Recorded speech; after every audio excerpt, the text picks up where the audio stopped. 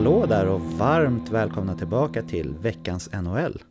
En podcast för dig som älskar NHL i allmänhet och fantasyhockey i synnerhet. Jag heter Patrik Andersson och med mig har jag som vanligt David Quicklund. Tjena David! Tjena Patrik! Hur är läget med dig då? Det är bara bra. Det är sega, härliga, gosiga mellandagar. Så man är så här lite lagom sockerstinn fortfarande. Ja, det har blivit mycket sötsaker eller? Det har blivit det. Det vill gärna bli så. Jag vet inte varför, men de här dagarna det känns som ett evigt svullande på något sätt. Jo, du har nog rätt där. Det hör till någonstans. Själv har jag varit day to day här with the flu. Men en podd ska jag palla med i alla fall. Ja, du låter förvånansvärt fräsch ändå. Ja, det blir en snygg comeback. Jag går på, vad heter det? Sprutor. Ja, precis. Jag spelar på sprutor. Ja, vad gör man inte? Men du, hur hade du tänkt att fira nyår då, David? Är det ännu mer sötsaker eller? Eller starkare saker? Ja, det kommer nog bli båda delar tror jag. Mycket vill ha mer. Nej, men det kommer bli här i Karlstad faktiskt, där jag sitter nu. Så det brukar oftast vara i Leksand. Jag har varit där kanske 8 år av 10 senaste 10 åren. Men i år blir det Karlstad. Så åker upp till Leksand efter nyårsskiftet där. När Leksand möter AIK. Okej, ja det blir en tuff match. Ja, det blir en rolig match att se. Så, nej men nyår blir det i Karlstad med lite vänner och sådär som kommer förbi. Så det blir ganska lugnt, men trevligt. Härligt. Ja, det känns som att med eran vy där så kan man nog se en hel del fyrverkerier. Ja, det känns det som. Så länge det är klart väder så vi får se vad väder. Jag har inte kollat på väderutsikterna riktigt, men i så fall så kan man nog se lite raketer och grejer. Men jag kommer inte bidra där. Nej. Och själv då? Nej, det blir lugnt här också. Vi får se om jag pignar till ännu mer tills imorgon eller om jag fortfarande känner mig lite hängig. Men någon slags god mat kommer vi laga här och äta med familjen. Och sen förra året tror jag faktiskt att vi somnade före 12-slaget om jag ska vara ärlig. Men ja, vi kommer äta någon god mat och bara umgås. Så det blir lugnt. Jag har aldrig varit någon stor nyårskondensör om man säger. Nej, det är lätt att det blir lite överhypat sådär. Ja, alltså när jag minns tillbaka på alla åren när man gillade att festa. Nu för tiden så dricker jag i princip bara en gång om året när vi är på kräftskivan i Karlstad. Men på den tiden när man gillade att festa, alla minnen jag har från nyår, det är i princip att man hamnar på en fest någonstans där man känner 2 av 200 och man är bara trött och vill hem typ. Det är mina minnen av nyår. Ja, men det kan lätt bli som sagt att man går in med höga förväntningar och så blir det väldigt antiklimaxaktigt. Ja, när precis. Till kritan. Så, nej, men det är väl härligt bara att umgås känner jag. Lagarna gott liksom. Ja, nej men vi skippar väl småsnacket här och går in på snasket va? Eller vad säger du? Det gör vi absolut. Ännu mer godis. Ja. Aha. Och då ska vi såklart slutföra våran ranking där vi redan har rankat centrar. Där både jag och David hade Connor McDavid i topp. Vi har rankat wingers där både jag och David hade Kucherov i topp. Vi har rankat backar där vi hade en varsin svensk i topp. David valde Victor Hedman och jag hade fortfarande Erik Karlsson. Och den här veckan ska vi köra målvakter. Jag tänkte komma med ett litet tips till dig som har problem med ditt fantasylag på målvaktssidan innan vi går in på målvaktsrankningen bara. Det är ju 2 målvakter som har kommit upp och gjort det ganska bra där jag ser att det finns en chans att de faktiskt kan få fortsätta att få förtroende framöver då. Så om du har problem på målvaktssidan och ni har en ganska djup liga så att det inte finns några självklara val sedan tidigare så skulle ni kunna vara snabba och plocka upp antingen Mackenzie Blackwood i New Jersey. Och där tänker jag att han har stor chans att få fortsätta för New Jersey har ju inte riktigt visat att de litar på Keith Kincaid. Även när Corey Schneider har varit riktigt dålig så känns det inte som att de har riktigt velat ge Keith Kincaid givna första spaden. Och Blackwood har kommit in här och gjort det riktigt bra i början. Höll väl nollan i natt också. Så det är ett alternativ. Vad tror du om honom, David? Nej, men det kan absolut vara ett alternativ. Särskilt när New Jersey har haft en ganska tung start och kanske letar febrilt efter någon form av injektion. Så känns det som, precis som att du är inne på, att de kan göra någon form av lite chansning där på målvaktssidan. Så varför inte? Alltså är det en liga där det finns andra målvakter, säg typ Robin Lehner eller Markström eller så, då kanske man inte ska göra den chansningen. Men om det är en ganska djup liga där många målvakter redan finns i trupperna, då är det ett bra alternativ. Och jag tror att han kan få chansen att få fortsatt förtroende här framöver.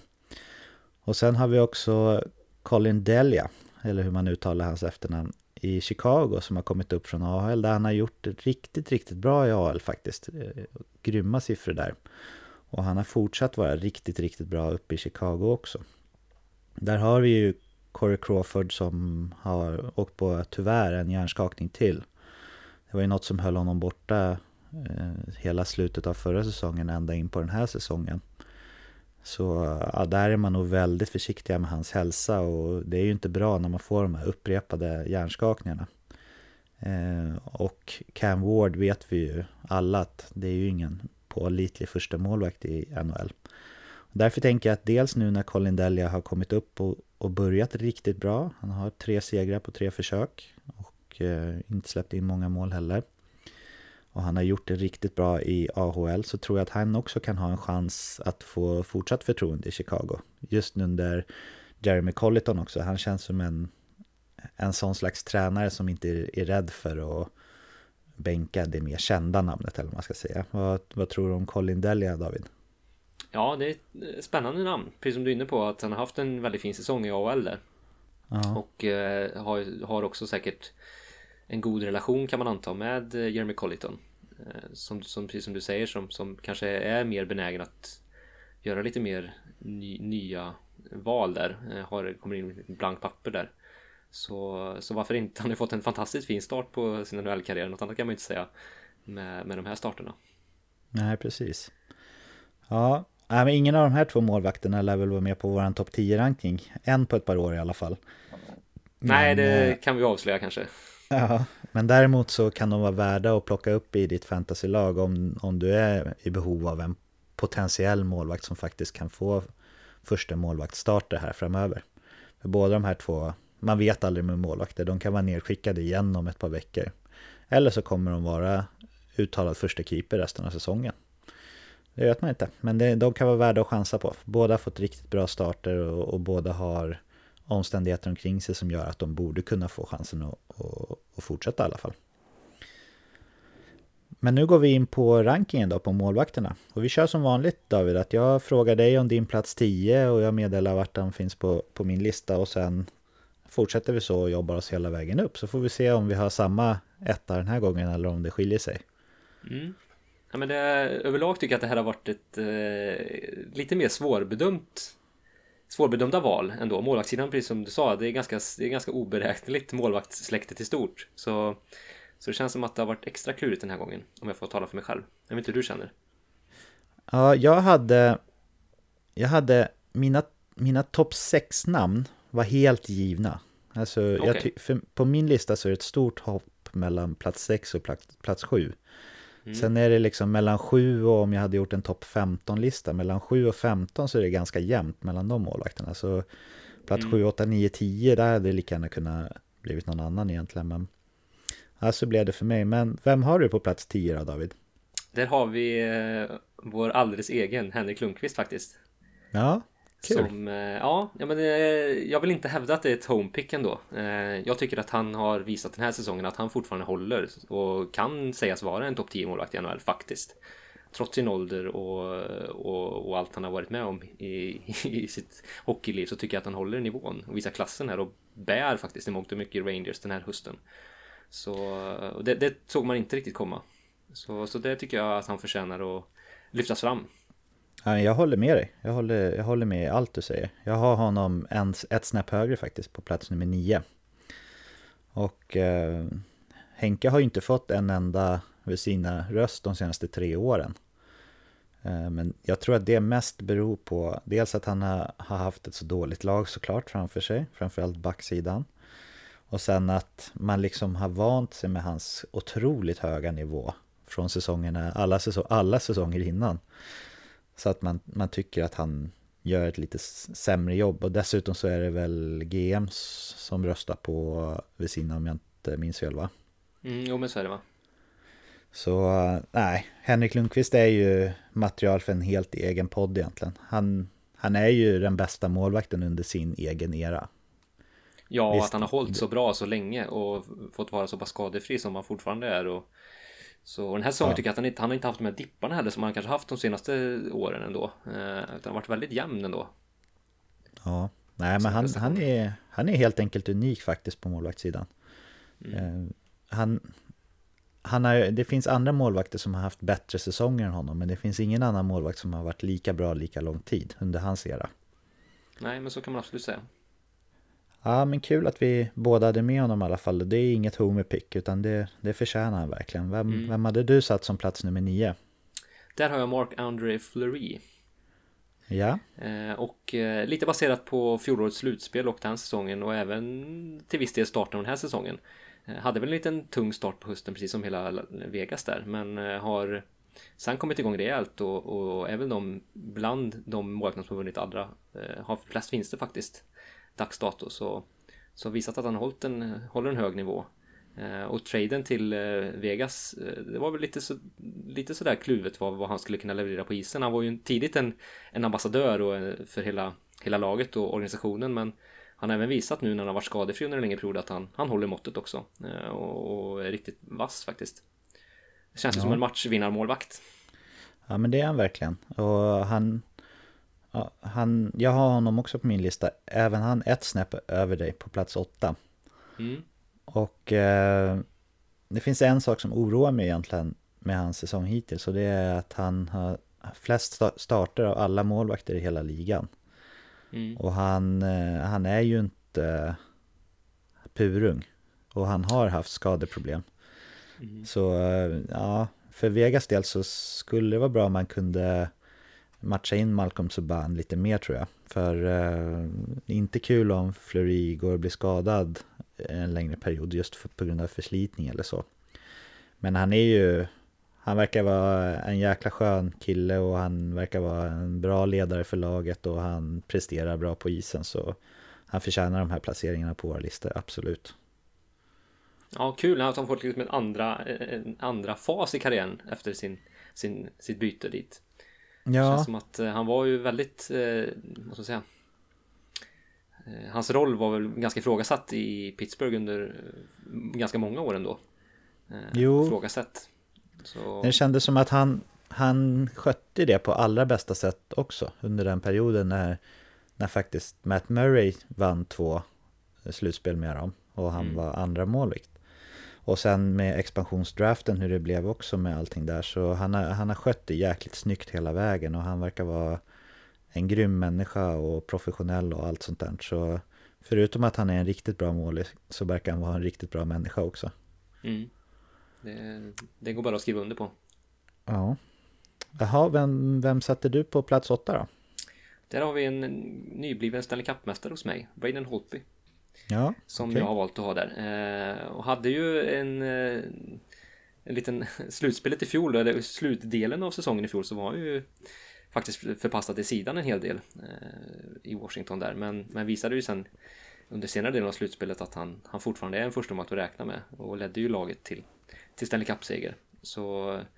Och i år tycker jag att han har hållit en ganska hög nivå ändå. Har en bra räddningsprocent till dags dato, och visat god form på slutet här. Så jag tycker att han hör hemma här också. Han var ju bara för något år sedan, innan den här svackan han hade i fjol, så ansågs han ju faktiskt vara Vezina-mässig. Så att ha honom på topp 10-lista, det tycker jag att där ska han vara. Det håller jag med dig om, verkligen. Han var med på min lista ännu högre upp än det. Jag har honom på plats 5, och som jag sa, så för mig var det ett ganska stort hack mellan plats 6 och plats 7 då. Så jag antar att du värderade in hans förra grundseriesäsong mer än vad jag gjorde helt enkelt i rankingen. För han, om man räknar bort den grundseriesäsongen, så har han ju ingen annan slump på sitt CV, om man säger. Och sen älskar jag att se honom spela för han är så lugn jämt. Och det känns som att det sprider sig till laget. Jag tänker på Kimi Räikkönen när jag ser honom som kallas Iceman. Det känns som att ingenting skulle kunna liksom klämma åt Braden Holtby när han spelar. Han är ju ingen Ron Hextall eller någon annan hetligare som skulle ta till sig om någon höll på att hetsa honom. Han skulle bara stå där med iskall blick och spruta lite vatten i sitt ansikte och sitt välansade skägg, känns det som. Ja, en fin liknelse med Räikkönen där. Men det är, som du säger, han känns väldigt trygg och utstrålar ett jäkligt lugn alltså. Ja. Så det smittar av sig till hela laget, känns det som. Ja. Jaha, men spännande att se vilka du har kvar på listan då. Ja, vad har du på plats? Nej, men på plats 7 har jag dansken. Den stora dansken i Toronto Maple Leafs, Frederik Andersen faktiskt. Yes. Som har visat att han är tillräckligt bra att bära ett riktigt bra lag. Har ju ställts inför ganska saftiga lägen ofta i Torontos mediokra försvar framför sig som det finns där förhållandevis sett. Men klarat de prövningarna väldigt bra för det mesta. Och är också väldigt jämn och cool. Precis som Braden Holtby så är han ju otroligt lugn. Ser nästan lite så här loj ut ibland, men han är ju otroligt stor, täcker väldigt bra samtidigt som han har den här rörligheten. Så en häftig målvakt och en häftig utveckling från det att han lämnade Frölunda och tog det här steget och visat att han håller för Maple Leafs. Ja, men jag blir ännu mer nyfiken på att se fortsättningen på din lista, för jag har givetvis med Frederik Andersen på min lista med på plats 3. Oj, ja. Ja, det var ganska högt. Ja, men om man kollar lite på expected goals against och sådär så ligger han väldigt högt upp både förra säsongen och den här säsongen på att han räddar fler mål än vad han egentligen borde göra. Och det är ju det man kan förvänta sig av en toppmålvakt i ligan. Och den här säsongen så har han ju bara en målvakt framför sig på den listan, så han får ju många svåra lägen emot sig. Och tittar man på strukturen på Torontos lag, där jag har varit inne på förut också, så de har ju inte sin starkaste lagdel i backsidan då. Nej, så, det går inte att säga. Så Andersen, han får städa en hel del och han gör det riktigt bra, och jag tror inte det finns så många målvakter i ligan som skulle kunna göra det lika bra som han gör det i Toronto som han har gjort det då. Framförallt de senaste 2 säsongerna. Han får ju väldigt många starter där också. Jo, precis. Och där är man också lite orolig, för han har väl inte haft samma skadehistorik som kanske Marc-André Fleury och sådär, men han har ju haft lite problem med skador, så man blir lite orolig för han har väl någon lättare skada nu, va? Men det är väl day to day, tror jag. Så Spark har fått 2 raka starter, tror jag. Men jag gillar Frederik Andersen jättemycket. Och som du säger, hans utveckling från Frölunda och sen under tiden i Anaheim och sen traden till Toronto, där de visade direkt att de trodde på honom och skrev ett långt kontrakt med honom direkt efter att de hade tradat till sig honom. Så har han ju verkligen levt upp till alla förväntningar, och han gör det otroligt bra. Ja, att han visar att han klarar den pressen som det är att vara målvakt i Toronto. Det är många som har gått på minor där. Ja, verkligen. Men han känns ju så pass trygg i sig själv att han klarar av det, och det är imponerande, tycker jag. Ja, som sagt, 3 på min lista. Men vem hittar vi på plats nummer 6 då? John Gibson. Okay. Som jag tycker i ett skadeskjutet Anaheim Ducks har visat sig vara, och likadant förra säsongen, att han står pall och faktiskt räddar och vinner matcher åt Deloitte, och en matchvinnarmålvakt. Så det man skulle vilja se av John Gibson är också att han dels kan hålla sig skadefri under en längre period, och dels att han kan visa sig vara den här matchvinnarmålvakten även i slutspelssammanhang. Så det är väl de två faktorerna som skulle kunna bära honom ännu högre på en sån här lista, tycker jag. Men rent kompetensmässigt så tycker jag att han tillhör en topp 6. Ja. Sidan. Vad tycker du? Ja, för mig så fanns det Connor McDavid var absolut given som etta på center. Kucherov, han var där valde jag lite mellan honom och Ovechkin. Och på backsidan så valde jag också lite mellan Karlsson, Hedman och någon till faktiskt. Men på målvaktslistan så kan jag säga att där var John Gibson tokgiven etta för mig. Jaha. Mm. Det var inget snack om saken. Nej. För han om någon har verkligen släpat hela Anaheim på sina axlar redan förra säsongen och den här säsongen. Och kollar man också på expected goals against så ligger han på historiska nivåer. Alltså jag tror att rekordet någonsin är 30 mål rädda, alltså 30 expected goals against, att han har räddat 30 mål mer än vad de borde på en hel säsong, och Gibson ligger på 25 eller 26 redan nu. Han får sjukt svåra lägen emot sig, och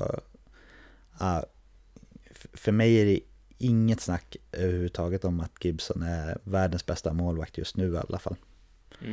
Sen är det ju sådär, vi har ju sett Varlamov ha sådana säsonger, inte på den här nivån som Gibson har nu, men helt otrolig säsong. Vi har sett Bobrovski haft det några gånger också, så det skulle kunna vara en sån här säsong att Gibson är överlägset bäst, enligt mig i alla fall då, just nu, men nästa säsong kanske han är en medioker målvakt igen. Man vet ju aldrig med mål, men just nu så är han absolut etta på min lista. Ja, jag köper mycket av det du säger faktiskt. Eller såklart, statistiken talar ju för honom på alla sätt och vis. Som sagt, i slutspelssammanhang så har han ju faktiskt inom citationstecken skitit ner sig några gånger, om man nu får använda det uttrycket, i avgörande matcher. Så det är där jag känner att det fortfarande finns ett frågetecken kring John Gibson. Som jag känner att behöver rätas ut för att jag ska ha honom som en etta. Men som du säger, just nu den här säsongen så kan jag inte ifrågasätta. Allt det du säger stämmer ju. Så att han är en otroligt skicklig målvakt. Något annat går inte att säga, och är ju nästan MVP-mässig så som han har spelat. Ja, absolut. Han borde vara en given kandidat för Hart Trophy som det ser ut nu. Absolut. Jaha, men vi hoppar vidare då. Vad hittar vi på plats 5 på din lista? Connor Hellebuyck har jag där. Ja. Och har också en målvakt, precis som John Gibson, som har tagit stora kliv tycker jag senaste 2 åren. Förra säsongen framförallt, där han etablerade sig som en riktigt bra första målvakt i topplag. Och har också fortsatt den här säsongen och ha den höga nivån tycker jag. Så att han är också ett framtidsnamn, och jag tror att han är en första målvakt som han verkar också vara någon som lite sådär grinig, som jag tror kan visa sig viktig i ett slutspel. Så också jämn, sådär, så att nej, jag tycker att han är riktigt bra. Ja, jag håller med dig. Han är med på min lista också. Jag har honom lite längre ner. Det vore konstigt annat, eftersom att alla andra namn har jag haft högre upp på min lista än vad du har haft. Men han är 7 på min lista. Och men jag instämmer med allt du sa. Jag tycker att han känns som en given, jämn, bra toppmålvakt i ligan. Jag vet inte om han har de här sinnessjuka säsongerna i sig som till exempel Bobrovski, Varlamov, Gibson, Price och liknande har haft tidigare, men han känns som att han kan vara en jämn, stabil, bra första målvakt många år framöver, och det är guld värt för ett lag. Och speciellt jag tänker den historiken de senaste, eller åren innan Hellebuyck slog igenom. Jag tänkte på situationen i Winnipeg där med Pavelec som de hade som första målvakt, tvingades ha som första målvakt längre innan Hellebuyck visade sig hålla och blev fick åldern inne så att säga. Det var ju inga roliga säsonger på målvaktssidan där. Nej, så verkligen inte. Verkligen viktigt. Undrar vad Pavelec gör idag. Ja, det är frågan. Lyssna på podden kanske. Ja, kanske. Tips. Jaha, men det var plats 5 va? Det stämmer. Hittar vi på plats 4? Där hittar vi en vattendelare kan jag tänka mig. För många är den här målvakten precis just det. Jag pratar om Pekka Rinne. Ja. Som ju vann och blev utsedd till NHLs bästa målvakt i fjol. Hade en jättefin grundseriesäsong, men ett svajigt slutspel minst sagt. Men den här säsongen har jag studsat tillbaka och visat att han håller en hög nivå. Så att dessutom klarat sig från några längre skador den här säsongen, så Så, och haft fina siffror. Så att jag tycker att han är riktigt bra. Som sagt, är ganska ifrågasatt och kanske med all rätt med de slutspelsinsatserna han har gjort under stundom. Men är en riktigt bra målvakt. Ja, jag instämmer på allt det. Han var med på min topp 6-lista där, som jag sa, skilde sig en del från 7, 8, 9, 10. Jag har nog 6 på min lista. Och det som är imponerande med Pekka är ju att han är ju gammal. Han har ju blivit gammal nu, men ändå så håller han så bra som han gör. Han är väl 1 år yngre än Henke, tror jag. Och ja, fortfarande så presterar han siffror som är i topp i ligan. Nu har ju han aningen bättre lag och aningen bättre backbesättning framför sig än vad Henrik Lundqvist har, milt uttryckt. Men ja, det förtar inte hans prestation. Och många har ju sagt att Juuse Saros kommer peta honom snart, i flera år känns det som. Men ja, det visar sig att gammal är äldst fortfarande i Nashville, tycker jag. Nej, men absolut. Han håller stången uppe där, om man säger. Ja. Jaha, ska vi hoppa in på pallplatserna då? Vem har vi spännande. 3 på listan? Där har jag Carey Price. Som senaste åren dels har dragits med en del skador och dels kanske inte presterat så som vi är vana att känna honom. Men om man tittar över en 5-årsperiod så är han ju, har han visat vara kanske världens bästa målvakt. Kan ju vara överjävlig minst sagt och har hittat perioder, ganska långa stretch när han är just överjävlig. Har ju räddat Montreal i många säsonger, känns det som. Kanske inte i år då, som sagt, där han har svajat lite mer trots att laget gått ganska bra. Men jag tycker fortfarande att han är en topp 3 målvakt i världen faktiskt. Ja, där håller jag inte riktigt med dig. Jag håller med om allt du sa, att han har burit Montreal på sina axlar en längre period och han var otvivelaktigt världens bästa målvakt under en period. Men han hade ju någon tuff skada här för några år sedan. Så jag tycker inte att det kan vara så där med målvakter, att de liksom hämtar sig aldrig efter en tuff skada. Jag tycker man har sett det på Corey Schneider som exempel också, att de aldrig blir sig lika igen. Och jag har faktiskt inte med Carey Price på min lista överhuvudtaget. Nej. Och han var inte supernära att komma in på den heller. Sen vet jag att om han skulle bli sitt rätta jag igen, så skulle han ju säkert vara en av de allra bästa målvakterna i ligan igen. Men tyvärr så tror jag inte att vi kommer få se gamla Carey Price igen. Jag tror faktiskt inte det. Nej.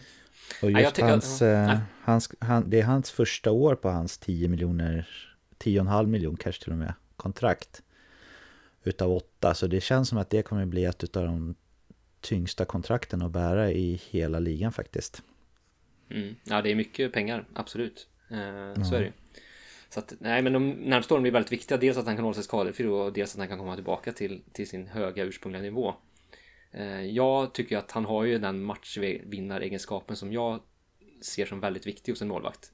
Kliva fram i avgörande lägen, han kan stänga en match. Och det värdesätter jag väldigt högt. Och det kan han göra fortfarande. Så gå in i ett slutspel med Carey Price, en hel Carey Price, det skulle jag vara väldigt trygg med. Ja, men det håller jag med dig om, absolut. Men nummer 2, vem hittar vi där då? Ja, Sergej Bobrovsky har jag där. Ja. Och precis som Carey Price och som vi nämnde tidigare så kan han ju också vara någon som verkligen kan stänga matcher och rädda laget helt och hållet egentligen och bära laget på sina axlar. Och han har den där höga nivån som är grymt imponerande att se. Så när han kommer in i de där stimmen så är han ju helt otrolig verkligen. Och har ju haft lite off-säsonger, men senaste åren tycker jag ändå att han har hittat en större jämnhet i sitt spel. Och det har gjort att laget etablerat sig som faktiskt ett av NHLs bättre lag. Ja, jag håller med. Och där är vi helt eniga om platsen också. Jag har honom också 2 på min lista. Och precis som du säger, när han hittade den här jämnheten i sitt spel, det var då han tog nästa steg tycker jag, för att bli en riktig toppmålvakt på riktigt. För innan det så var han lite varannan säsong kille. Men nu har han varit bra så pass länge så det går inte att blunda för det längre. Och det är ju en jäkligt viktig säsong för Bobrovsky också, i och med att han har utgående kontrakt och han har varit ganska tydlig med att han inte vill vara kvar i Columbus, och han förväntar sig säkert Carey Price-pengar, och det är tufft för vilket lag som helst att lägga ut så mycket pengar på en målvakt faktiskt, så som lönetagsstrukturen är idag i ligan. Så han behöver verkligen prestera den här säsongen om man ska kunna få sina 10 mil gånger 7 år. Tror han kommer få det? Ja, jag tror faktiskt att han kommer få det. Vilken klubb tror du är mest benägen att signa Bobrovsky till de pengarna, tror du? Jag har inte tänkt på det supermycket faktiskt, men... Calgary Flames? Ja, Calgary skulle ju behöva. Sen... Ja, det finns många klubbar, men det finns inte så många klubbar kanske som skulle kunna klämma in honom. Det är väl där problemet ligger främst. Ja. Så ja, men gör han en lika bra säsong nu, vilket han har ju verkligen kommit igång nu. Han öppnade ju säsongen lite trögt. Men nu har han ju verkligen kommit igång. Så fortsätter han att vara lika grym som han kan vara resten av säsongen, så jag kan inte säga vilken klubb som kommer kunna ge honom det, men någon kommer hosta upp hans 10 miljoner, det tror jag faktiskt. Ja, det ska bli väldigt spännande att se. Dels om han presterar den här säsongen och sen om han kommer få det där kontraktet han eftersträvar. Ja. Kanske om Pittsburgh kan trada bort Murray och signa honom. Jag vet inte om de kan klamma in det där, det blir väl trångt kanske, men de verkar ju vara sugna på att bli av med Phil Kessel också av någon anledning. Så nej, jag vet inte. Vi får se. Den som lever får se. Ja, det blir spännande. Jaha, då är det ett namn kvar på din lista, och jag gissar att vi håller oss kvar i Ryssland då, men jag frågar vem som är etta på din lista. Ja, det är precis som du säger, det är Andrei Vasilevskiy, eller som du menar där. Så det är ryss till. Och en Tampa-spelare till då, i topp. Ja, inte kul att möta dem i slutspel. nej, det är det verkligen inte. Och det är det ju inte. Alltså, de är otroligt duktiga, och Vasilevskiy som sista utpost är ju enligt mig då världens bästa målvakt just nu. Ja. Kan precis som Bobrovsky göra riktigt sjuka räddningar, riktiga highlight-räddningar, samtidigt som han har hittat den här jämna nivån.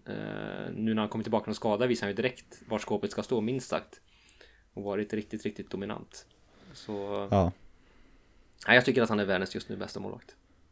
Ja, jag tyckte ju inte det, men jag tycker att han är en av världens allra bästa målvakter. Jag har honom på plats 4 på min lista. Och ja, det är otroligt att Tampa kan ha ett sånt lag som de har egentligen. Det känns overkligt att ha det under lönetagseran faktiskt. Ja, det är verkligen, de har verkligen slagläge i år, kan man säga, med det här laget. Ja, om de kommer upp till rätt nivå, då ska ju ingen kunna stoppa dem egentligen. Nej, känns ju nu som stora favoriter. Det är laget att slå, så att de kommer få press också på sig och leverera med all rätt. Ja, verkligen. Och det kanske inte är någon nackdel när man går in i slutspelet att Vasilevskiy vara borta en period under grundserien heller. Det har ju visat sig tidigare att det kan vara en angel in disguise, så att säga. Precis. Ja, han sa ju efter fjolsäsongen uttryckte att han hade matchats, det var hans första liksom hela säsong, att han var lite slutkörd.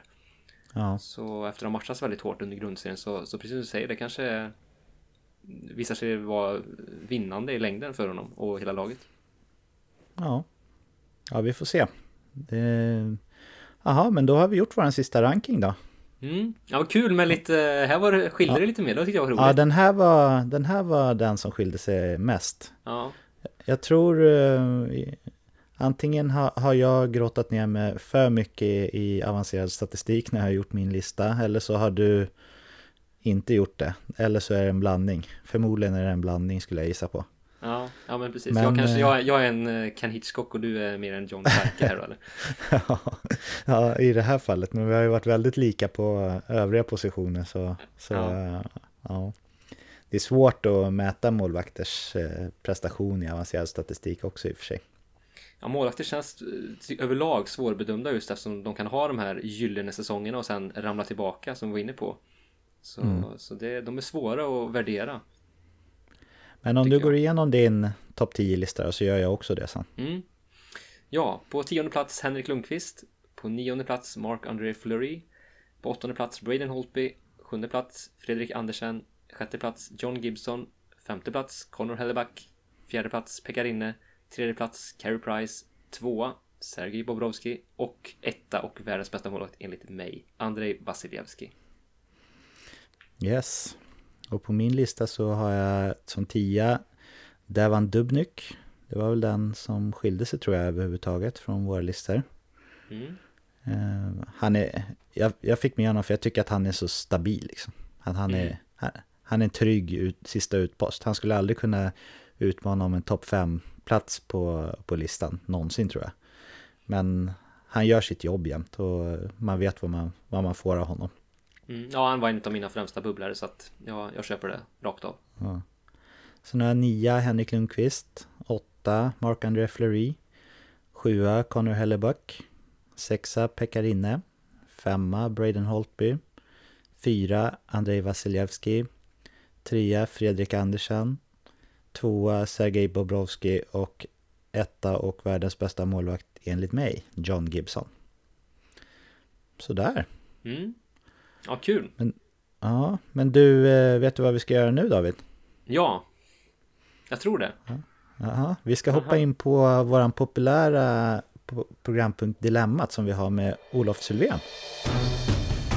We have to move a player. The player that I've been shopping he's done. Maybe. There's a couple issues from my perspective. I just think there's too many red flags. For me, if we get the right deal for him, then it's something we need to do. Hallå där och välkomna tillbaka till vår populära programpunkt Dilemmat med Olof Sylvén. Varmt välkommen Olof, kul att ha dig tillbaka. Ja men tack så mycket, jättekul att vara tillbaka. Ja, och David, du är kvar va? Ja, absolut kvar. Det här vill man inte missa. Härligt. Nej, vårt förra avsnitt som du var med i Olof med Dilemmat, det är vårt mest lyssnade avsnitt också. Så jag gissar att lyssnarna är väldigt glada att ha dig tillbaka. Ja men vad kul att höra. Det är alltid kul med positiv feedback och det här är ju frågor som jag själv funderar ganska mycket kring och tycker det är väldigt roligt. Så att ja, men kul att höra att det uppskattas. Ja, jag lovade förra gången att vi skulle vara lite mer kortfattade och hoppa direkt in på snasket, alltså själva dilemmat. Men Flyers är fortfarande rätt aktuella sen vi spelade in förra gången. Så är det okej, Olof, om jag ställer några frågor om Flyers den här gången också? Ja, absolut. Kör på. Härligt. Det blev ju till slut så att Dave Hackstall fick lämna. Jag är lite nyfiken på att höra vad du tror om Flyers tränarsituation. Dels resterande delar av den här säsongen och hur det kommer se ut framöver, kommande säsonger. Ja, alltså det jag tänker är att det är mer eller mindre uttalat att Scott Gordon är en tillfällig lösning. Även om Chuck Fletcher har liksom flaggat för att det kan bli så att han blir kvar säsongen ut. Jag tror inte det är osannolikt. Fördelarna med att ha kvar Gordon hela säsongen, det är ju att dels så har han ju bra kontakt. Han känner ju många av de här yngre spelarna eftersom han har varit coach i Highwell Phantoms helt enkelt då. Och sen är det ju också en chans för honom att visa vad han går för helt enkelt. Men jag tänker inte så mycket egentligen på den här säsongen, utan jag tänker att det intressanta, det som det handlar om, det är vad som sker nästa år. Alltså vem har taktpinnen nästa år helt enkelt. Ja, och hur tror du där då? Tror du att det kan bli längre än en tillfällig lösning nu ifall Flyers skulle göra en fin avslutning på säsongen? Eller tror du att huvudspåret är att få in en annan coach, typ Coach Q eller så? Ja, alltså svårt att spekulera i. Coach Q har ju verkligen varit på tapeten och jag tror att den coach personligen skulle jättegärna se honom i Flyers. Samtidigt vet jag har läst att han är mer intresserad av att ta över ett mer färdigt NHL-lag, ett mer färdigt slutspelslag så.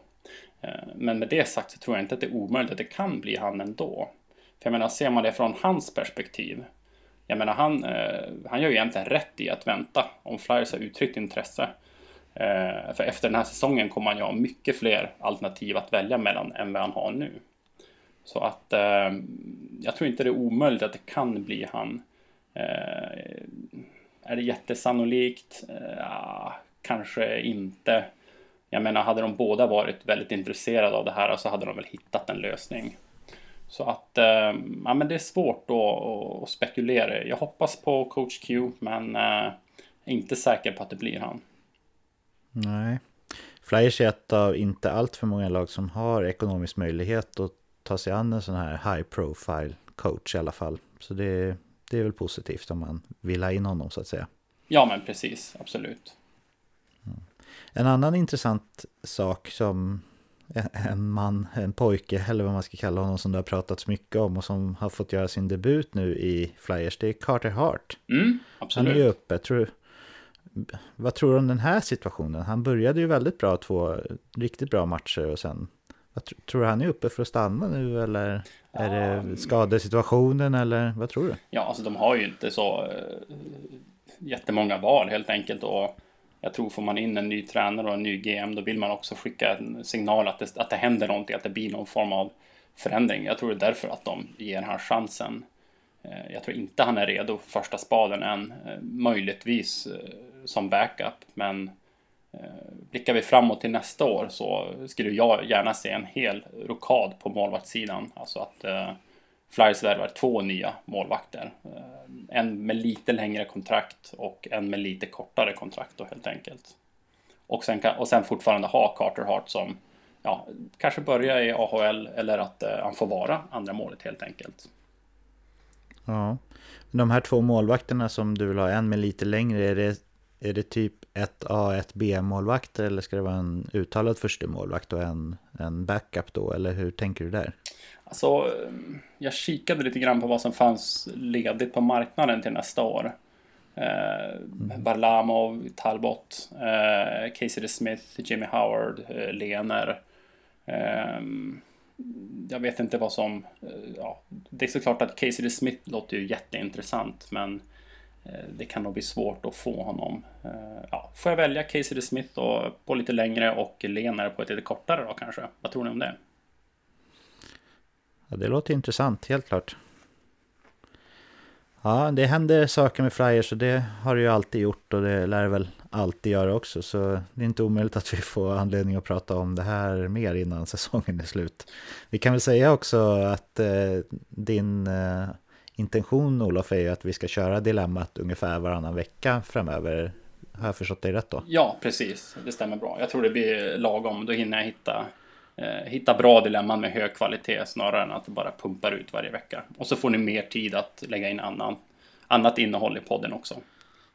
Ja, men det låter bra. Då gör jag så här. Då lämnar jag över taktpinnen till dig, Olof, och så hoppar vi rakt in på dilemmat som du ska ställa oss inför den här veckan. Jag och David har ju inte fått reda på innan vad det handlar om, kan vi berätta för lyssnarna.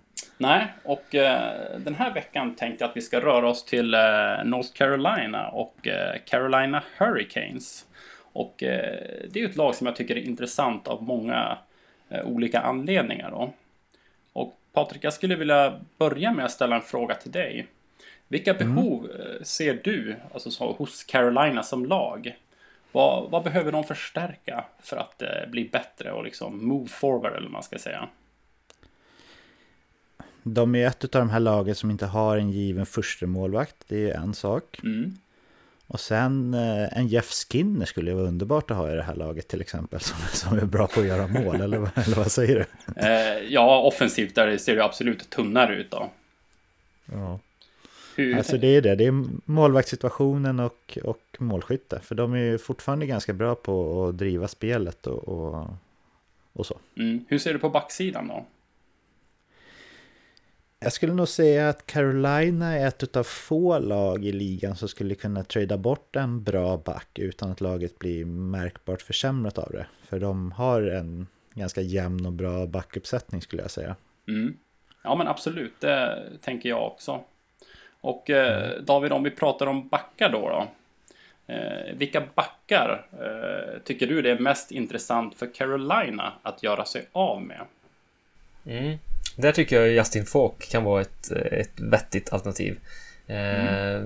Han har ju ryktats en del om i Nylander-soppan, om vi får uttrycka det så, att han skulle vara aktuell för en sån trade tidigare här i höstas. Känns som att han har stått lite och stampat, inte riktigt gått uppåt i sin karriär trots att han är relativt ung fortfarande. Men host. Men han var väldigt gjorde några bra säsonger för några år sedan, men sen har det liksom stagnerat lite där. Och på den sidan i Carolina så har de ju värvat Dougie Hamilton och har även Brett Pesci som är högerskyttar också. Så de har det gott ställt på den sidan. Och Justin Faulk kanske är den som har ett kanske har högsta tradevärdet av dem på sätt och vis. Så sen är han har ju lite kortare kontrakt kvar då än vad de andra två. Så det kan vi ta lite emot då. Att han kanske vill ha lite fetare kontrakt nästa gång det är dags att signa då. Så att, men han skulle jag från Carolinas sida var kanske beredd att offra. Ja, jag instämmer med ditt resonemang. Patrik, vilka backar tror du är mest intressant för NHL-klubbarna där ute? Är det folk också, eller tror du det finns klubbar som kikar på andra spelare? Jag tror att Justin Faulk är intressant fortfarande. Han hade ju givetvis gett ett ännu bättre utbyte för några år sedan när han var väl bästa målskytten bland backarna i ligan, eller bland de bättre flera säsonger i rad.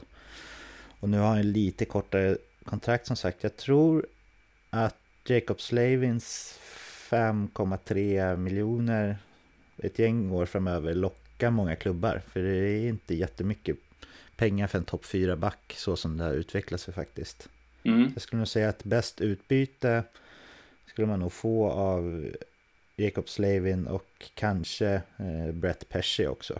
Lite mer defensivt inriktad, men han har ännu lägre kontrakt på drygt 4 miljoner och även ett gäng år kvar på det. Ja, ganska många år till och med.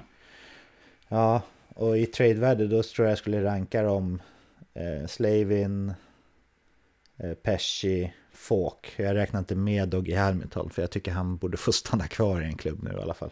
Ja, du tycker det. Men det är intressant att du går in på Dougie Hamilton. Han har ju 3 mål på 116 skott i år och minus plus 13 i plus minus statistiken. Hoppat fram och tillbaka mellan powerplay 1 och powerplay 2. Å andra sidan så har vi Justin Faulk då. Han har gjort 2 mål på 101 skott. Vad tror vi att det här beror på? Är det powerplay som inte klickar för hela laget? Eller varför tror ni att det går så tungt för Justin Faulk och Dougie Hamilton? Den här tendensen har ju varit faktiskt i flera år med Carolina, att de har en väldigt låg skottprocent och har en bra Corsi. Så det är ju ingenting nytt. Men det fortsätter ju att vara så. Och det känns ju, nu har man ändå bytt tränare och kanske ändrat lite spelsystem och sådär, men fortfarande är det samma tendens. Så det är lite lustigt eller olustigt om man nu är Carolinas supporter och Carolinas spelare, att det fortsätter att vara så. Kanske att det låser sig också lite oskicklighet. Vad tar man för typ av avslut? Nu har jag tittat på högkvalificerade målchanser och hur många sådana man har, men det känns som att kanske att man skjuter väl mycket då, utan att spela sig fram till ordentliga lägen egentligen. David, Patrik tycker ju att Dougie Hamilton ska få en till chans, eller en till chans kanske är fel att säga, men Patrik tycker att man ska hålla hårt i Dougie Hamilton. Hur tänker du där? Finns det en chans att han ryker ändå, eller hur tycker du att Carolina ska resonera? Jag tycker precis som Patrik att man ska ge honom lite mer tid ändå och komma in i grejerna. Nu är det han gör sin första säsong i laget. Mycket nytt igen för honom att sätta sig in i. Och sen vet jag inte, han som person har det gått lite rykten om att han är på något vis skulle vara svår att göra med och ha ett omklädningsrum, men det är ju ganska obekräftade rykten trots allt. Så att jag vill nog ge honom mer tid här. Ja. Så, och det tror jag Carolina-supporterna är villiga att ge också. Sen som sagt, han har inte haft någon strålande säsongsupptakt, verkligen inte. Så att det finns ju mer att ta av där ändå. Nu är han nere i 3:e backpar, såg jag nu senast till och med. Så att, ja, jag såg det också. Så det är klart, det är lite illavarslande, men lite mer tid, absolut. Men då är vi ganska överens om att det är på backsidan som Carolina ska försöka trada då, helt enkelt, att göra sig av med en back. Ja. Patrik, vilka klubbar tycker du behöver tillskott på backsidan? Det är många klubbar. Det är väl få klubbar i ligan som känner sig helt nöjda med sin backuppsättning, men givetvis är ju Toronto ett av lagen som verkligen skulle behöva en back, så som strukturen på deras lag ser ut. Ja, det är de jag kommer att tänka på först och främst, som det också har ryktats om, men det finns ju andra också. Det är få klubbar i ligan som jag tror känner sig helt nöjda med sin backuppsättning, så backar är ju värda mycket, det har vi sett. David, har du något annat lag som du vill lägga till i diskussionen eller? Ja, alltså jag tänker Edmonton, om nu de fortsätter att gå för slutspel relativt hårt. Så den backsidan är ju ändå fortfarande ganska tunn nu när Oskar Klevbom också har varit trasig. Så, och där har de visat sig vara lite, om man kan uttrycka så, halvdesperata när de tog in Kanitschkok, och offensiv i alla fall, för att ta den här slutspelsplatsen. Så det kanske kan vara ett alternativ också. Ja, även om de historiskt har gjort en relativt dålig trade där, om vi pratar Adam Larsson, Taylor Hall, får man ändå säga. Ja. Så frågan är om de går i den fällan igen, om man nu kan säga så.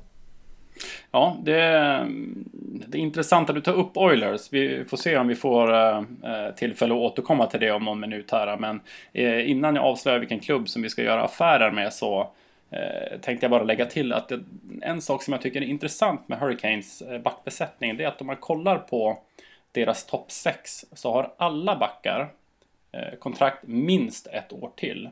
Och det tänker jag gör ju på något sätt att det blir mer attraktivt för fler klubbar att göra en trade i år med Hurricanes. Alltså när det inte bara handlar om en rental. Hänger ni med hur jag menar? Yes. Ja.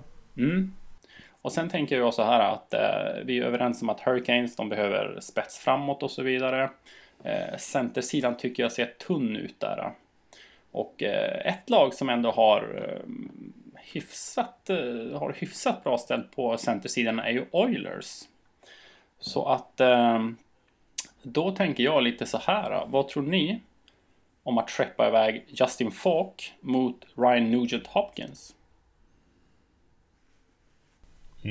Ja, den är intressant. Ja, Patrik, om du är Carolina här, hur skulle du resonera om du blir erbjuden Ryan Nugent-Hopkins? Och jag ska tillägga då att han har ju 6 miljoner i cap hit. Och det gäller då den här säsongen plus 2 säsonger till. Ja, och Justin Faulk har väl kontrakt en säsong efter den här, va? Precis, och han ligger på 4,833 då i cap hit. Ja, om jag hade varit GM för Carolina, då hade jag tagit den rakt av. Absolut. Det hade jag absolut, för en riktigt bra center som kommer kunna vara deras första center så jag vet inte om han är en toppcenter i ligan, det är han ju inte kanske, men han skulle förbättra deras centeruppsättning rejält, och han skulle ju vara deras första center. Nu Sebastian Aho går center också, så att han får vi inte glömma bort här, men jo, jag vet, men Aho behöver inte vara center. Nej, det är sant. Om man får in en annan riktigt bra första center, så behöver man inte slösa den resursen, eller man ska säga, på att spela center. För personligen så tycker jag ändå att på pappret, om jag tänker på Sebastian Ahos spelstil och tidigare, så jag tror att hans NHL-karriär skulle kunna bli bättre som winger, även fast han har börjat väldigt bra som center nu då. David, hur tänker du då om du skulle sätta dig i Edmontons sits, om du blev erbjuden Justin Faulk för Ryan Nugent-Hopkins? Hur skulle du tänka då? Man får in i Justin Faulk får man ändå någon som skulle kunna leda ett powerplay och ha en right-fattning, och det har man ju saknat lite grann faktiskt. Adam Larsson har ju högerfattning, men är ju ingen powerplay-specialist, långt därifrån. Så där har man ju gått med Oskar Klevbom och Darnell Nurse, och de är båda left-fattade, och med det powerplay man har där nu har det funkat ganska bra, men med McDavid så skulle det nog vara ganska attraktivt att få in en right-skytt på point där på backen. Men jag tror samtidigt att Ryan Nugent-Hopkins har ju haft en fin säsong, så jag tror man skulle ställa sig ganska tveksamma ändå med tanke på det, hans utveckling som ser fin ut ändå just nu. Ja, absolut, jag hänger med i resonemanget, och sen tänker jag också att Justin Faulk är ju ändå en spelare som jag tror skulle kunna lösa en hel del problem i Edmonton. Det är som du säger att du är inne på. Han är right back, han är offensiv, skulle kanske kunna krydda upp deras powerplay lite grann. Sen har han också fått kritik för kanske inte vara så bra defensivt, men där känns det som att där skulle det finnas par hästar i Edmonton som skulle kunna spela med folk och kanske liksom göra han till en bättre back helt enkelt. Jo, men absolut. Ja. Resonerar ni annorlunda om vi skulle byta ut Justin Falk mot Brett Pesci? Ja, jag skulle nog dra öronen till mig lite mer om jag vore Edmonton då. För jag tycker att Brett Pesci påminner en del om andra backar som Edmonton redan har. Typ Adam Larsson, Darnell Nurse till viss del, Chris Russell och sådär. Så ja, jag sa ju innan att jag tycker att Brett Pesci har ett högre trade value än Justin Falk. Men för Edmontons del så tycker jag inte att det är fallet faktiskt. Och om vi drar ytterligare ett steg att vi adderar Dougie Hamilton istället då. Är det en no-brainer för Edmonton då? Ja, för mig är det en no-brainer för Edmonton, absolut. Ja, kanske. Fast med ett kanske då. För att med reservation för Hamiltons... Han har ändå bytt ganska många klubbar på kort tid. Det skulle få mig som GM att lite fundera på varför och undersöka de bakomliggande faktorerna väldigt intensivt för att få reda på vad som kanske ligger bakom varför han inte har kommit upp i den nivån han kan. Ja, och där känns ju Ryan Nugent-Hopkins som raka motsatsen. Ja, men absolut. Ja. Så jag skulle nog faktiskt som Edmonton välja Falk först faktiskt. Utav de här det tre. skulle du? Ja, intressant. Ja, det vet jag inte om jag skulle göra, men Hamilton sitter på ett bra kontrakt också, förutsatt att han liksom passar in i klubben och så vidare. Ja, han är väl lite yngre än Justin Falk också. Ja, men intressant diskussion. Om vi ska sammanfatta då. Justin Falk. Det blir nej från Edmontons sida, men ja från Carolinas sida. Är det så vi har? Är det vi har kommit fram till, eller? Ja, det blev så, va? Det landar så för mig också. Absolut. Hur tror ni överlag sannolikheten att Carolina och Edmonton skulle kunna få till en deal? Man kan ju krydda med draftval fram och tillbaka och sådär också. Ja, men det känns väl ändå som en av de mer troliga trade partners för Carolina faktiskt, tycker jag. Och som NHL-klubb vill man nog gärna trada med Chiarelli också. Om man tänker på hur det har sett ut hittills. Så ja, men att blicka västerut för deras del, det tror jag skulle vara en bra början, absolut. Ja, men vad bra. Men då, jag känner mig ganska nöjd med era svar. Så att om inte ni har något mer att tillägga så kanske jag tackar för mig den här veckan. Ja, tusen tack Olof för att du tog dig tiden och ställa det här dilemmat för mig och David. Det var spännande som vanligt och vi ser fram emot att ha dig tillbaka om 2 veckor, va? Verkligen. Ja, absolut. Jättekul att vara med. Då hörs vi om 2 veckor helt enkelt. Ja, det gör vi. Tack så mycket. Tack, hej. Tack Olof.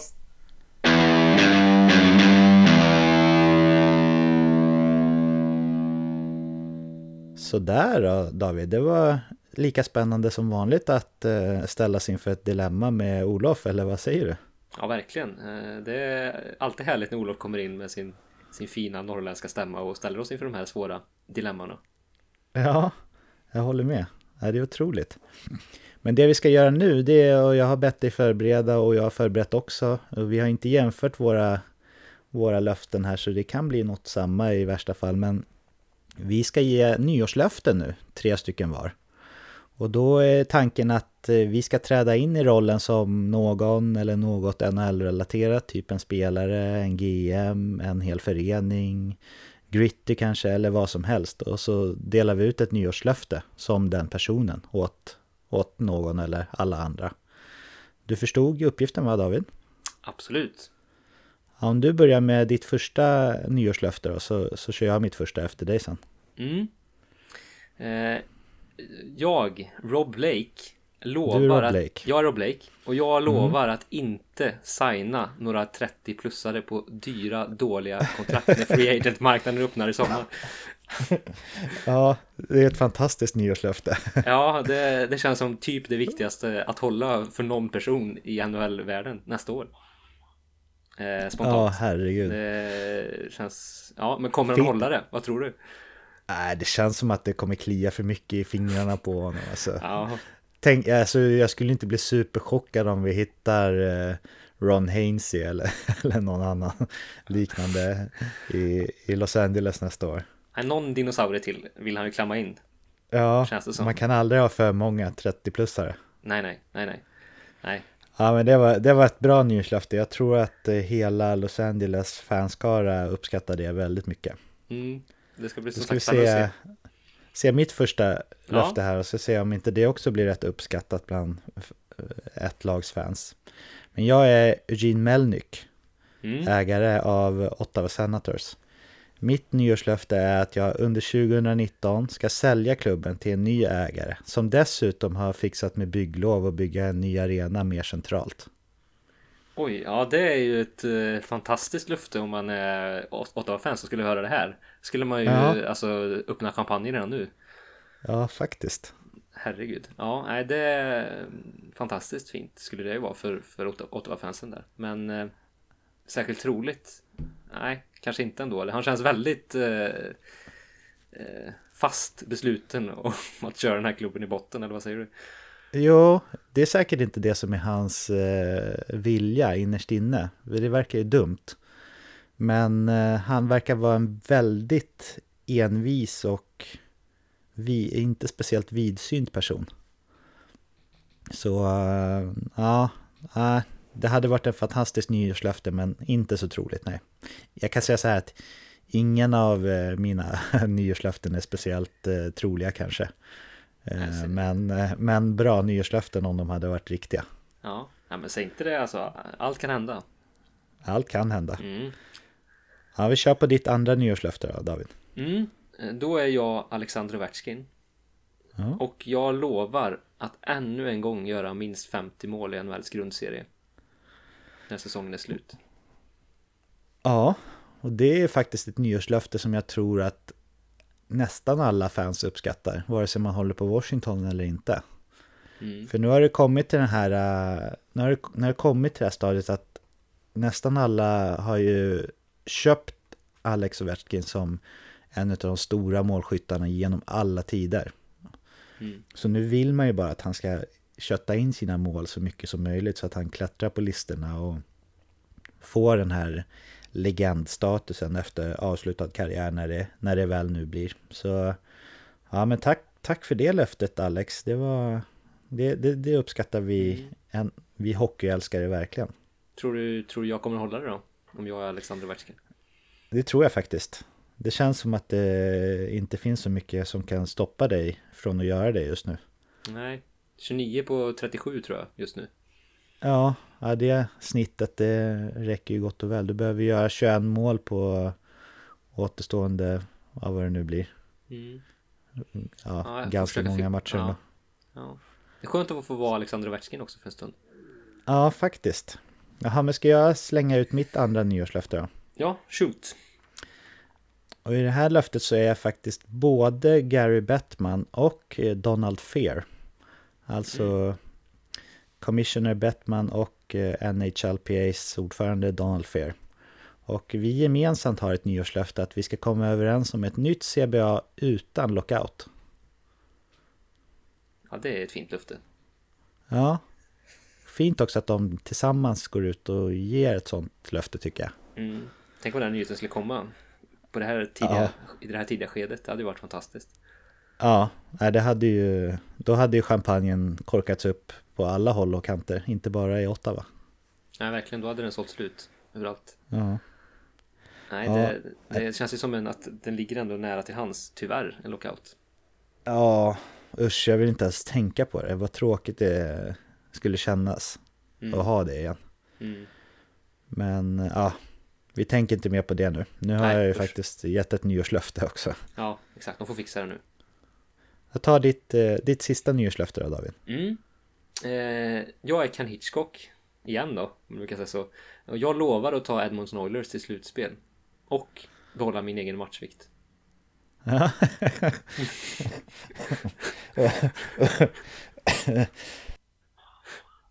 Undrar vilket som är svårast utav de två. Ja, kanske det sista. Ja. Det beror på hur man definierar matchvikt i och för sig då. Ja, han är stabil. Han är stabil, PS. Absolut. Så stadigt. Tar han Edmonton till slutspel, då är det nästan statyvarning på honom i Edmonton. Verkligen. De började ju bra när han kom in där. Sen har det varit lite mer svajigt. De har 4 poäng upp just nu till wildcard-platsen där, sista. Så att, nej, det blir tight. Men ja, jag är svårt att säga om de klarar det. Jag tror nästan inte de gör det. Vad tror du? Nej, kanske inte. Jag gissade ju att de skulle klara det för ett tidigare avsnitt där. Men nu har ju Mikko Koskinen också börjat svaja lite i sitt målvaktsspel. Och Talbot är ju helt under isen fortfarande.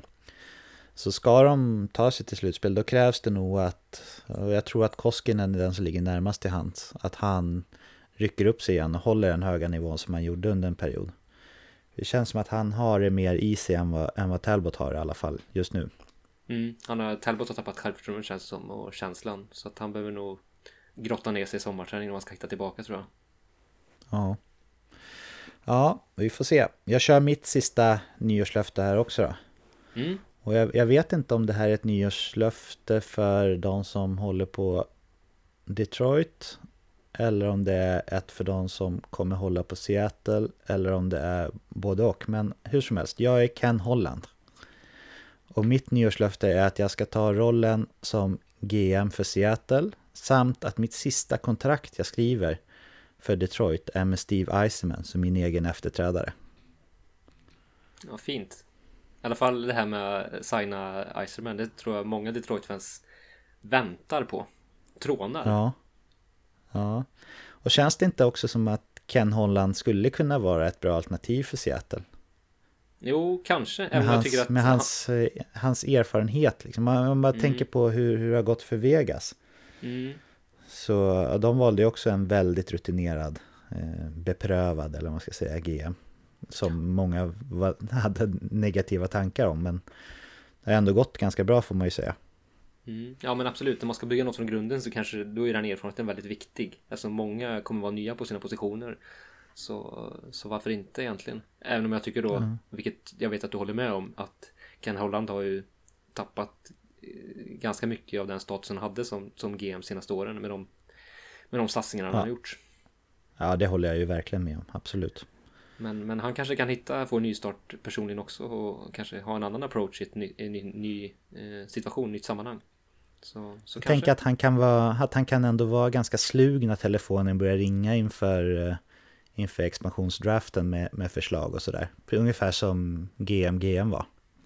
Ja, men varför inte? Han har fått de där samtalen x antal gånger, så han vet ju hur han ska agera. Ja. Och att Steve Yzerman är given som hans efterträdare om han nu skulle sluta, det är väl ingen som tvivlar på. Nej, vill han det så kan han ju börja imorgon, mer eller mindre. Så det är ju drömmen för alla Detroit-fans, så att kan bara hoppas för deras skull att det slår in. Ja, det är väl just Ken Holland som är bromsklossen där. Det är ju det. Ja. Okej, men då tackar vi för nyårslöftena och så hoppar vi in på avslutningen av podden.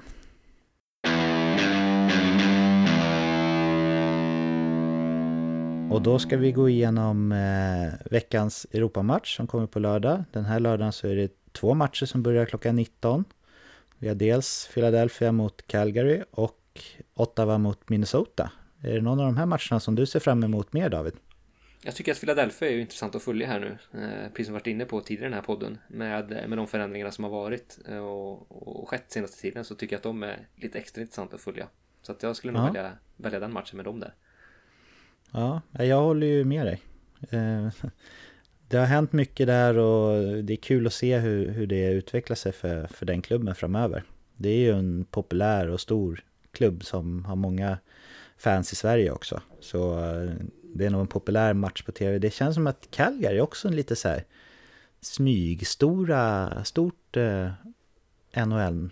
Att de har en ganska stor fanskara i Sverige också. Jag tänker sen Lobs tid där kanske. Ja, det kan vara att jag umgås mest med Färjestadare i och för sig. Nej, men det kan nog ligga en del i det faktiskt. Det är ett klassiskt lag ändå. Så det kan nog stämma. Det känns nästan som ett poplag i år med de framgångar de har haft och många spelare som har slagit igenom stort. Ja. Så det är en kul match. Ja. Ottawa, Minnesota. Jag tycker Minnesota är så här slätstruket alltså. Det är ingenting som går igång på mig. Precis som jag sa med Devan Dubnyk där, att han är stabil. Man vet vad man får och han presterar det man förväntar sig. Jag tycker det gäller egentligen hela Minnesota. De överraskar ingenting och de är rätt bra och vinner rätt många matcher och åker ut ganska tidigt i slutspelet. Ja, det är ganska grått, tyvärr. Ja. Så jag håller med dig där. Och Ottawa, där finns det ju några spelare som är spännande att se. Duchene, Stone, Chabot. Och sen är det väl inget mer i och för sig. Nej, sen har väl Chabot gått sönder här nu också då. Så att det har jag missat helt. Ja, precis. Ja. Han är borta några veckor här nu så att tror jag läste. Det är tungt. Så, ja, väldigt tungt för fantasymässigt de som sitter på honom där. Ja, verkligen. Och även för Ottawa. Ja, verkligen. Det är ett slag. För de har ju inte sitt eget första val heller, så de har ju ingenting att tjäna på att komma sist i ligan. Nej, precis. Nej, tungt. Ja, men då lämnar vi Europamatcherna och sen så avslutar vi med min tävling mot lyssnarna i You Crashed the Game-frågor. Eller hur? Spännande. Ska vi börja med att du slår ett slag för SM i hockeykunskap då, först? Ja, men det tycker jag. Den 26 januari på O'Learys 12 i Stockholm, så då händer det grejer. Då blir det SM i hockeykunskap. Så då kommer det först vara en livepodd från en konkurrerande podd, NHL-timmen, ni som känner till den. Jag gör lite reklam mot dem, men det kan de väl få. Det är väldigt bra podd. Det får de. Så det kommer vara en livepodd i deras regi. Linus Hugosson och Uffe Bodin kommer på plats. Och sen kommer det gå över till SM i hockeykunskap som jag då håller i.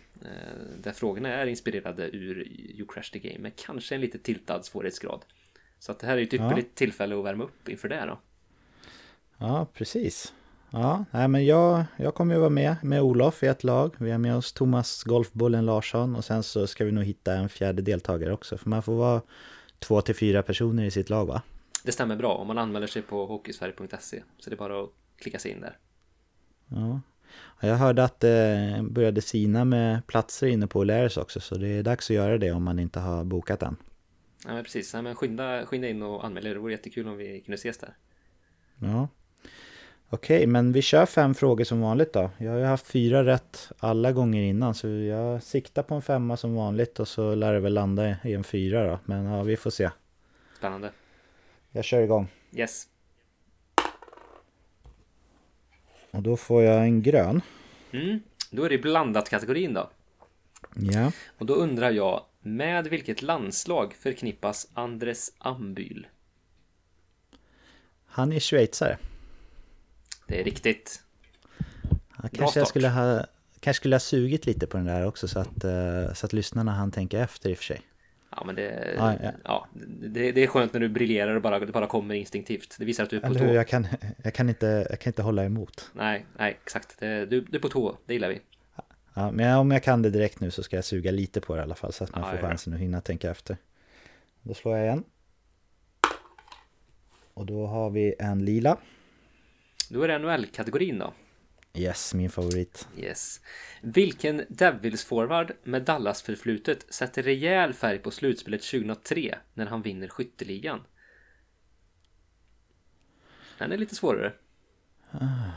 Ja, du. Jag sa att NHL-frågorna var min favorit, men förra gången jag fick en NHL-fråga när det också var en Devils-fråga, då bommade jag på den. Ja, du. Tänker så här. Om jag tänker Dallas-kopplingen där. Han Hugh Newen där, kan han spela till Devils på slutet? Ingenting jag kan komma ihåg. Ja, den här var tuff alltså. Vill du ha en ledtråd? Ja, vi tar en ledtråd på den där gärna faktiskt. Ja, han har ett ganska långt efternamn. Eller förhållandevis ett långt efternamn. Och det här med rejäl färg som ingick i frågan, det kan också vara en ledtråd. För en rejäl färg syns nämligen i hans efternamn. Nej, det står helt still. Du får säga. Det är Jamie Langenbrunner. Såklart. Men den är svår. Jo, men när du säger det så känns det ju givet. Ja, men i Dallas-kopplingen där borde man kunna ha tagit den på kanske. Men den är klurig. Till er lyssnare som klarar det är bara att applådera. Bra jobbat. Nu slår jag igen så får vi se om jag kan rädda mitt anseende här. Då landar den på röd. Då är det ju istid. Okej. Ja. 1985-86 slår Wayne Gretzky ett mäktigt poängrekord. Hur många poäng gör då Gretzky under grundserien? Här får du faktiskt 3 alternativ. 215, 227 eller 235 poäng. Det är inte 227. För det lät inte alls bekant. 215 kändes rätt direkt när du sa det. Men sen 235 lät lite bekant också.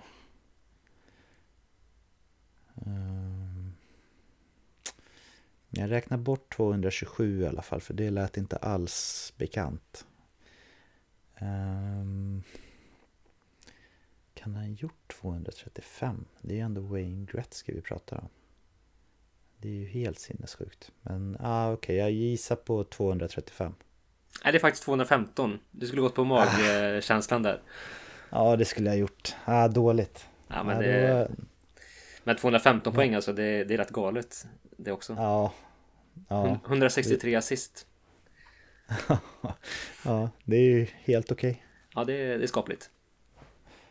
Ja, då har jag 3 rätt i bästa fall den här veckan då. Precis, men det är ändå inte fyskam. Ja, jag slår igen då. Gör så. Då landar den på grön igen. Och då kommer den här då. 2011 omlokaliseras Atlanta Thrashers till en ny stad och byter namn. Vilket lag uppstår ur Atlantas askor? Ja, den här ska man ju absolut kunna. Och det borde jag nog göra också. Jag gissar då. Absolut. På min känsla. Och det var att de flyttade upp till Winnipeg. Helt rätt. Ja, skönt. Då har jag 2 rätt och 2 fel i alla fall. Ja, men du har chansen på 3. Det är som sagt, det är bra. Det vet vi den här betygssättningen att det är alltid bra. Kvällstidningsbetygen är. Precis. Ja, men då får jag se till att sätta den här sista och jag slår igen. Yes. Och då blev det en röd. Ja, vi kör på det. Ja. Vad heter Tim Erikssons pappa, exet kallad, som spelar för New York Rangers mellan 1983 och 93? Ja. Det är ett namn som dyker upp i mitt huvud. Som jag inte riktigt vet varför. Men ofta när det dyker upp saker i huvudet så brukar det kunna vara rätt. Så jag svarar Stefan. Nej, tyvärr. Jan. Oj. Vilket fiasko. 2 rätt. Ja, men det är godkänt. Det är inte illa. Det var kluriga frågor den här gången också. Ja, men jag har högre ambitioner än att vara godkänd. Ja, okej. Men man ska sikta högt. Ja. Jag får helt enkelt skylla på min day-to-day här med flu. Att det är svårt att prestera på topp när man inte är i matchform riktigt. Nej, men så är det. Det är en rimlig förklaring tycker jag. Ja, men i och med det så avslutar vi den här podden för den här veckan. Och jag tackar dig som vanligt, David, för att jag fick ta din söndags förmiddag den här veckan och snacka NHL. Det är verkligen en ynnest att ha dig som en trygg ciceron bredvid mig alltid. Jag vill tacka alla härliga lyssnare. Ni vet att ni kan kontakta oss på info@veckansnhl.se om ni har några frågor eller feedback eller om det är något ni vill att vi ska ta upp i podden. Och sist och inte minst så vill jag önska alla ett gott nytt år. Må fantasyhockeygudarna vara med även 2019. Hej då! Hej då, gott nytt år!